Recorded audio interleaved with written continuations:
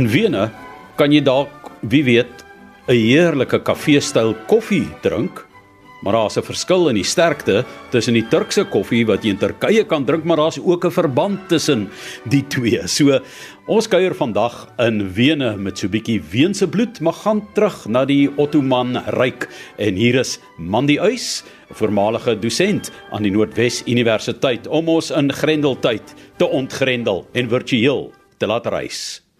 Goeiemôre Johan. Vandag praat ons 'n bietjie oor Wene. En wel Wene in 1529, toe die Ottomane 'n beleg op die stad gelê het. Nou in die lente van 1529 vertrek Suleiman die Magnifieke, of Suleiman die Wetmaker, vertrek hy uit Konstantinopel met 'n geweldige groot leer of weermag, tussen 80 en 130.000 man sterk. En hy het net een doel voor oë, en dit is, hy gaan Wene oorneem. Want Wene bied aan die een kant 'n deur na die res van Europa, sodat die Ottomaanse Ryk uitgebrei kan word, en deurdat hy Wene oorneem, sal hy toegang hê tot Rome, en hy sal toegang hê tot Frankryk en Duitsland. Maar ook is daar 'n persoonlike element by betrokke. Hy het nogal 'n persoonlike vete met die Habsburgers aan die gang op daardie stadium, so dit sou dit ook reg sien, en verder is daar 'n ideologiese stryd. Moslim teen Christendom. So vertrek hy dus hier in Mei maand se kant, begin Mei, laat April, vertrek hulle na Wene. Maar hulle het nie besef dat in daardie jaar sou die weer nie saamspeel nie. Die reën het baie erger afgekom as ooit van tevore. Die lente en die herfsreëns daardie jaar was buitengewoon swaar en het net voortdurend uitgesak. Wat beteken het dat Suleiman met sy geweldige groot weermag, wat bestaan het uit infanterie, perderuiters, duisende kamele en 'n verskriklike goeie Turkse elite korps soldate, maar ook swaar kanonne en baie ammunisie, die mees moderne en die beste wapens wat op daardie stadium beskikbaar was. En wat toe gebeur toe die reën so swaar uitval, is dat hierdie wapens natuurlik, swaar kanonne, vasval in die modder, wat beteken dat die rit of die uittog taamlik vertraag word daardeur. Maar die ander kant van die saak was ook, dit was vreeslik demoraliserend, want die soldate moes van tussen 2 en 3 dae somtyds bo in boomtoppe deurbring om die water te ontkom. En baie van die perde en van die kamele het weggespoel. En dit het natuurlik nie 'n baie goeie effek op 'n weermag nie, maar ten spyte daarvan, Suleiman, arrogansie self, sê, ons laat ons nie onderkry deur die weer nie. Ons is baie beter as die weer, en hy motiveer sy manne om aan te gaan. En hy sê vir hulle, en wanneer ons Wene inval, dan verander ons daardie Sint Stephen's kathedraal van hulle in 'n moskee, net soos wat ons die Hagia Sophia in 'n moskee verander het in Konstantinopel. Maar Mandie, daar was toe 'n baie interessante verwikkeling. Ek dink, dis dalk 'n vorm van moderne demokrasie, want die mag, die het afgewentel na die mense van Wene. Hoekom? In Wene het baie van die aristokrate besluit om dadelik toe nou maar 'n bietjie te vlug, want hulle het geweet hier is nou iets aan die kom wat hulle nou nie voorkant sien nie. En op die ouend is die stad in werklikheid oorgelaat aan gewone landsburgers, gewone boere, gewone mense wat vir die veiligheid van die stad toe verantwoordelik gehou sou word. 'n Hulpkreet aan Charles V, wat op daardie stadium die Heilige Romeinse keiser was, het nie regtig enige effek gehad nie. Hy het gesê hy sal so 'n paar soldate stuur op 'n stadium, en hy het toe 1700 soldate afgestuur na Wene toe. Maar kan hulle regtig veg teen die tipe van weermag wat Suleiman besig was om af te bring na Wene toe? En die burgemeester van Wene stel toe 'n ou huursoldaat, Nicolaas, graaf van Solms, stel hy toe aan, en hy sê vir hom, jy is die enigste persoon wat ons kan red, jy is die enigste persoon met ervaring, mense hou van jou, jy moet nou help. En Nicolaas het onmiddellik begin, en gelukkig was die Ottomane toe nou baie vertraag as gevolg van die reën, en hulle kry kans om die mure te versterk, eerstens, want die mure is 300 jaar oud, en op party plekke baie dun, en hulle bou die 4 stadspoorte toe, en rig die St. Stephen's kathedraal in as 'n militêre hoofkantoor. En van daar af begin hy toe nou sy planne maak en sy manskappe, wat uit gewone burgers bestaan, organiseer. Nou toe Suleiman arriveer op die 27ste September 1529, toe stuur Nicolaas 3 prisoniers uit een van die tronke na Suleiman toe. Hy trek hulle 3 aan in die mooiste klere wat die Weense hof kan bied.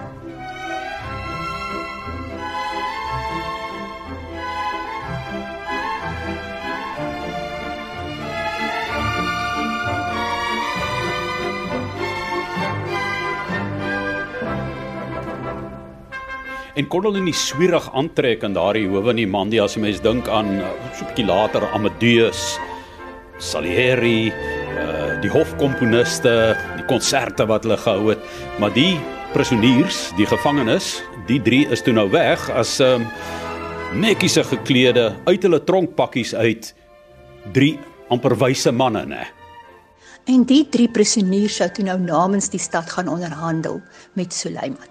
Maar ag wat, hy stuur toe 3 van sy eie manne terug, net so mooi aangetrek. Maar hulle bring 'n ultimatum. Hulle sê, luister, of julle gee oor, of ons sal hierdie stad totaal en al vernietig en daar sal geen mens, vrou, kind oorbly wanneer ons met julle klaar is nie. Nou dit was natuurlik nou maar oorlogpraatjies, maar vir enige persoon kan dit nogal baie intimiderend wees. Intussen tyd het Nicolaas maar sy manskappe gereed gekry en nadat die Ottomane toe nou die stad heel omring het en tente opgeslaan het op elke moontlike heuwel en elke moontlike vlakte en die hele plek oorgeneem was deur hierdie soldate en hulle ammunisie opgestel het en kanonne en alles, die volgende oggend te loods hulle eerste aanval. Maar nooit rekening gehou daarmee dat die kruit, plofstof in die kruit, nat geword het nie. En die ammunisie was toe nou so nat, dat baie van die wapens glad nie kon werk nie. En van die kanonne het geroes, en wou nie werk nie. En die stadsmure wat versterk was, het goeie weerstand gebied. So die eerste aanval van die Ottomane het toe glad nie gewerk nie. Maar probeer is die beste geweer. Wat het hulle toe gedoen, Mandie? Toe maak Suleiman natuurlik 'n ander plan. Hy sê nee, wat ons nou doen, ons gaan die stad op 'n ander manier binnekom.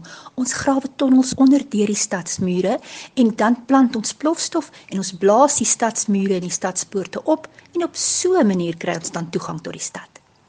Maar intussen het Nicolaas van sy spioene in die nag uitgestuur om te gaan luister na watter planne die Ottomane maak.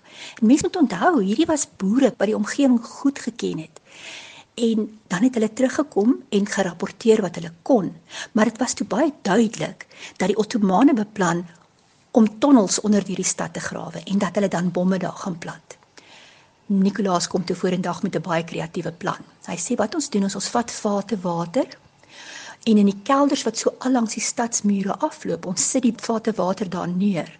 En wanneer ons 'n vibrasie op die water optel, dan sal ons nou weet iemand is besig om 'n tonnel te grawe. En dan kan ons dadelik besluit wat om te doen. En op hierdie manier het hulle die bomme baie vinnig opgespoor en onklaar gemaak. En baie dikwels het hulle dan sy tonnels gegrawe en letterlik op die Turkse soldate afgekom terwyl hulle nog besig was om die bomme te plant. En dan het daar natuurlik nou 'n geveg uitgebreek. En op hierdie manier het daar 'n veldslag eintlik onder die stad in die tonnels plaasgevind. Maar op 'n stadium, toe kry hulle dit reg om een stadspoort op te blaas. En die Ottomaanse leer maak reg en hulle storm. Intussen tyd het Nicolaas nie op hom laat wag nie. Hy het hierdie half antisipeer en die oomblik toe die stadspoorte gaan, het die garnisoen wat deur Charles V het hy hulle opgestel gehad met lanse en swaarde en kanonne wat klein loodballetjies geskiet het. En die oomblik toe die Ottomane nou deur hierdie stadspoorte storm, toe kon hulle onmiddellik baie hard terugveg. En agter hulle het die gewone burgers, die kinders, die vrouens, die ou mense, het elke moontlike trompet wat hulle in die hande kon kry, het hulle geblaas. En elke moontlike deksel wat hulle kon kry, het hulle op mekaar geslaan. Met die gevolg dat die Turke toe gedink het, maar hier is 'n verskriklike groot weermag wat aan die binnekant van hierdie mure op ons wag. En hulle het vinnig omgedraai om te gaan herbeplan. Daardie nag, toe stuur Nicolaas weer sy swart geklede soldaatjies. En hierdie keer sê hy vir hulle, sodra jy by 'n tent kom, dan steek jy hierdie fakkel aan die brand en gooi hom in die tent in en veroorsaak soveel chaos as moontlik en hardloop.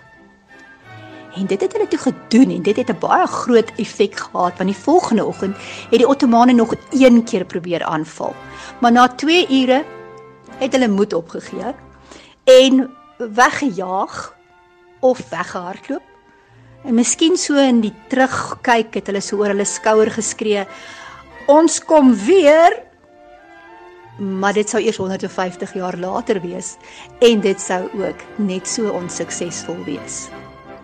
Ja, dit is 'n baie interessante storie, maar jy kan gerus maar jou koekies en tee of jou koffie en beskuit nader trek. Nou toe die Ottomane nou uiteindelik op vlug slaan, was die mense in die stad natuurlik so uitbundig en die klokke van die St. Stephen's kathedraal het vir die heel eerste keer weer gebeier en hulle het dadelik 'n erediens gereël en iemand het Psalm 127 getoonset en die woorde daarvan het gesê: As die Here die stad nie bewaar nie, te vergeefs waak die wagter. Indien Wene op daardie stadium geval het voor die Ottomane, sou die geskiedenis van Europa en die verloop van die Christendom waarskynlik heel wat anders gelyk het as wat dit nou is.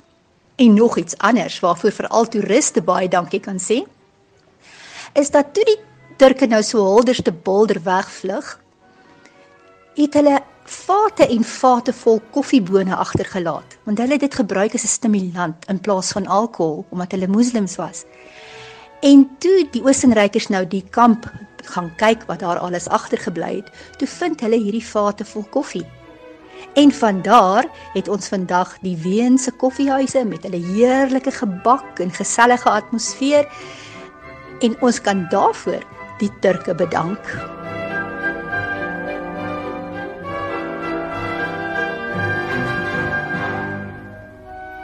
Ek het vir jou gesê, hier kan jy jou swart koffietjie en beskuit in Suid-Afrika nader trek, koekies en teetyd in reis sonder grense, maar dit was Mandie Uys, voormalige dosent aan die Noordwes Universiteit, wat in daardie wêrelddeel sou reis, maar as gevolg van die grendeltyd ingegrendel en ingegord is en vir ons virtueel die voordeel gee om saam met haar te kan reis. Ja, wat van 'n bietjie sachertorte, wat vernoem is na daardie chef wat in 1830 rond daar in Wene in Oostenryk hierdie sjokoladekoek gemaak het, maar hulle sê jy moet hom so 2-3 dae laat staan. Dan is 'n sachertorte, vernoem na Frans sachertorte, op sy lekkerste. Of wat van 'n lekker ou appelgebakkie, 'n strudeltjie, dit kan jy ook nader trek. So leer ons van die wêreld, selfs al is dit met koekies en tee of koffie en beskuit.